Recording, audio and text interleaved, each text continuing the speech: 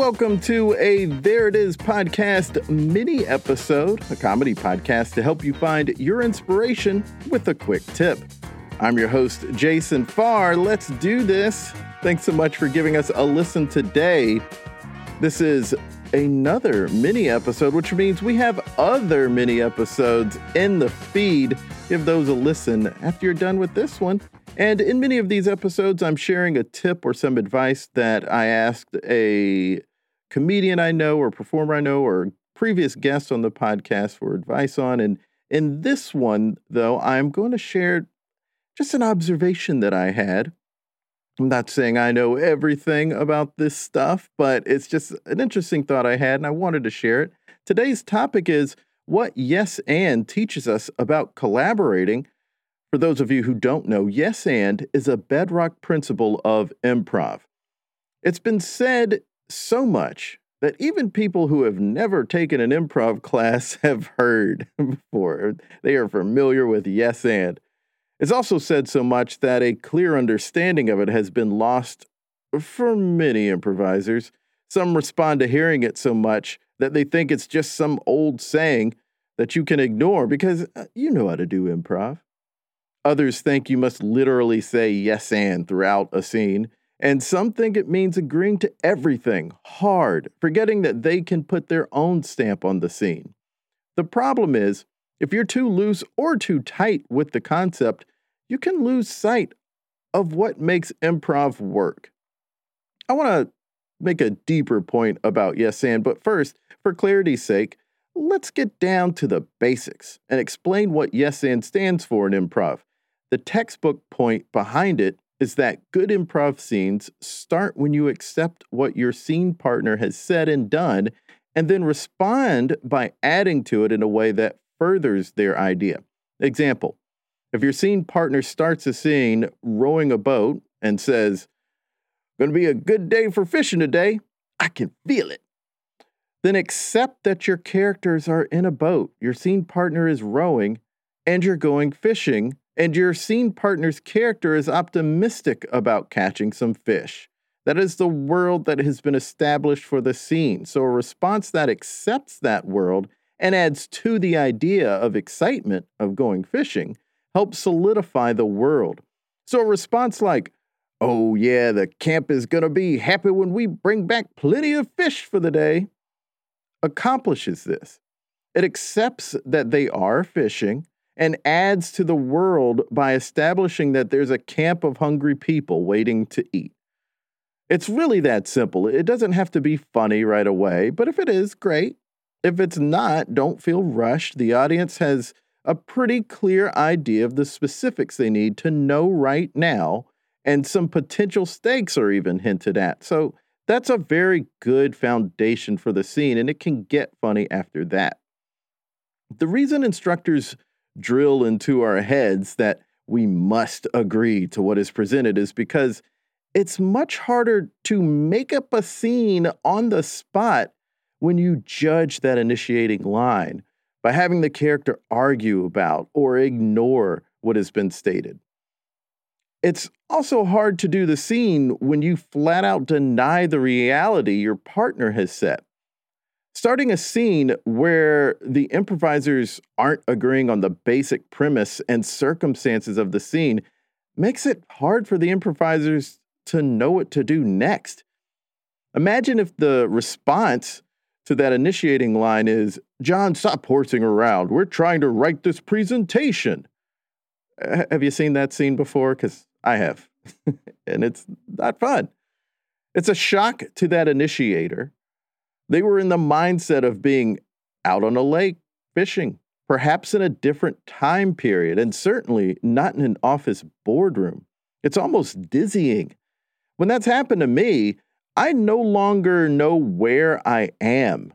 And we're already 2 lines into the scene, a crucial part of the scene. So not knowing where I am and what's going on is pretty bad that deep into the scene.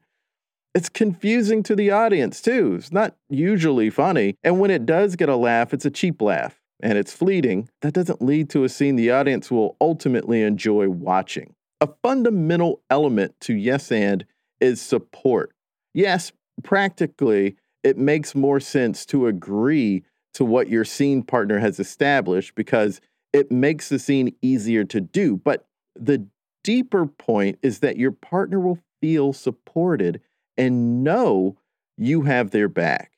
That support makes their idea work and makes them open up and provide more ideas. This is what makes improv such great training ground for how to collaborate.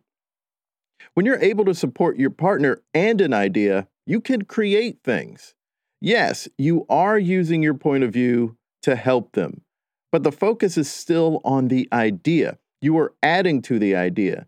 So how you think, your brand of creativity will still be a part of things. I'm not trying to get you to divorce yourself of how your brain works, but the point is that being focused on supporting trains you to not judge others or their ideas. It's not about what you think is best. It's about how you can help the idea be its best. How can you help your partner be their best?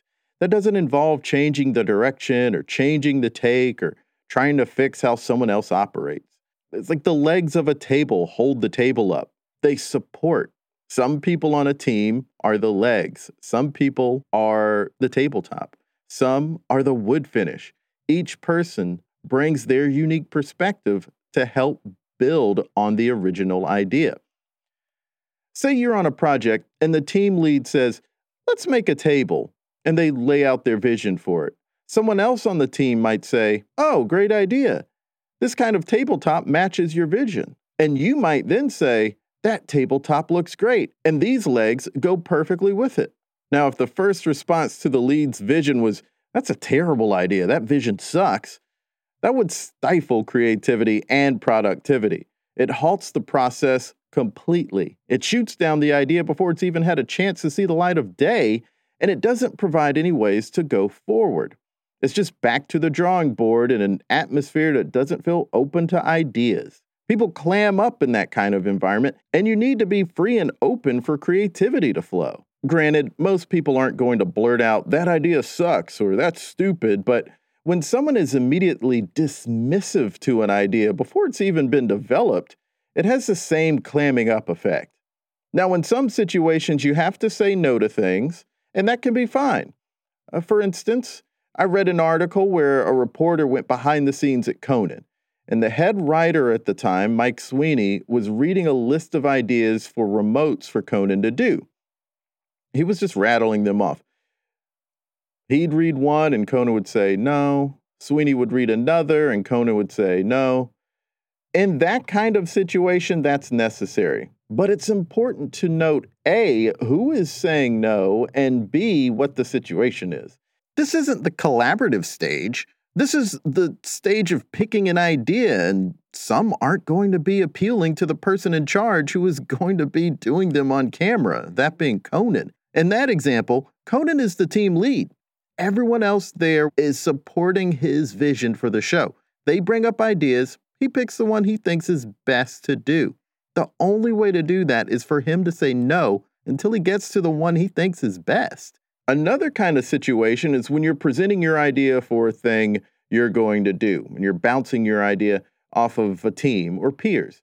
I've been in that kind of situation before, and I've seen a lot of people in comedy and stand-up and sketch try to change a premise away from the perfectly fine take the originator had. They called themselves helping. Well, you could do this with it, but that's not helping the idea as it is. That's changing the idea altogether and putting it back at square one. It's not super collaborative, and it doesn't help the idea be the best it can be so the originator can decide its fate. Sometimes when you're working on something, you'll need advice from your peers or the room just so you can finish it at its best. When people try to help you by changing it instead of making notes, the effect is not really helpful. Let's use a tangible example. Say you're molding a bust of Abraham Lincoln for some reason. Conan loves Abraham Lincoln, so yeah, okay, it's an Abraham Lincoln bust that you're making. And there's something off about it to you, but you can't put your finger on what it is. So you ask for some insight. Bad advice would be to say, Why don't you do one on Jerry Seinfeld? You're in comedy, make it a Jerry Seinfeld bust. Or they might say, you know what would be cool? A sculpture of a hawk. Why don't you do that? That's cool.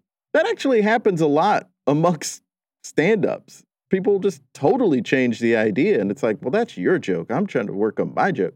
They just completely changed the premise. You could do this. Yes, you could, but you're trying to do something else, so the advice just doesn't match. It doesn't really help the idea. Some people will overthink things and get way ahead and say, well, the real tricky part is the glazing process. You got to make sure you da-da-da-da-da. How does any of that tell you what's off about the actual physical bust of Abraham Lincoln that you're molding? It doesn't tell you that the problem is that the beard is too pointy and the bust is rough around the edges. It's not that you need to scrap it or change it into Seinfeld or a hawk. Good advice, the advice that would actually help this bust, this idea, be the best that it can be is smooth it out around the edges and take the pointiness out of Lincoln's beard. He's not Robin Hood. Some people can't see past their own ideas to help you. That doesn't mean they don't support you. It just means they don't have the perspective you need at that moment. Or maybe they don't know how to say, I don't know. So what do you do if you're in that situation?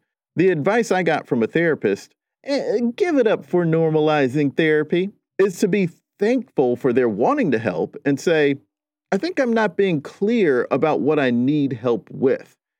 I want to make a bust of Lincoln, and something about this bust feels a little off. I can't put my finger on it. What makes it look different than Lincoln? What do you think? Now they know they have something specific to look for. Now, I'll say there are still some people who won't get it and will flat out talk out of their ass instead of saying, I don't know, or they'll act like they know it all and you're just wrong. If they keep making nonsense suggestions that only serve to reinforce their idea and not yours, then thank them for their thoughts and don't ask them for any more advice on the subject. I'm not saying hate on them, though, or that you should cut them out of your circle. I'm saying they can't help you this time. And you don't have to waste any time or energy getting them to understand. Try to stay on task in those situations. Acknowledge any tough emotions that come up as a thought and refocus on the work so you don't get sidetracked. It's easy to think about how others are dropping the ball in supporting us, though. But the real lesson here is how you can better support others when collaborating or offering advice or help. Whether you're in an office, an improv scene, writing a sketch with your sketch team, or working on music in your band, collaboration can be hard sometimes. Stay focused on the idea and how you can support it and make it the best it can be. That approach will help you and those around you be the best you can be. I hope these tips help you shake off any bad feelings and inspire you to get some work done. Thanks for listening to this mini episode. All episodes of the podcast are available on Amazon, Apple Podcasts, Google, Stitcher, and SoundCloud. We also have a YouTube channel, youtube.com/thereitis. We upload old and new episodes throughout the week, and we just posted a recent enhanced episode earlier today. Like and subscribe. Follow us on Twitter, Facebook, and Instagram @ThereItIsPod. Follow me on Twitter @JasonFarJokes and on Instagram @JasonFarPics. Also subscribe to our comedy lifestyle newsletter and support us if you can. We have a Patreon and a PayPal. Go to thereitispod.com for newsletter and support info. Links in bio. Until next time, be good to each other. The music for the theme song was created by Neil Brooks. The rap was written and performed by Nick Acevedo. The logo for There It Is was created by Jeff Prater. The There It Is podcast is produced by Jason Farr.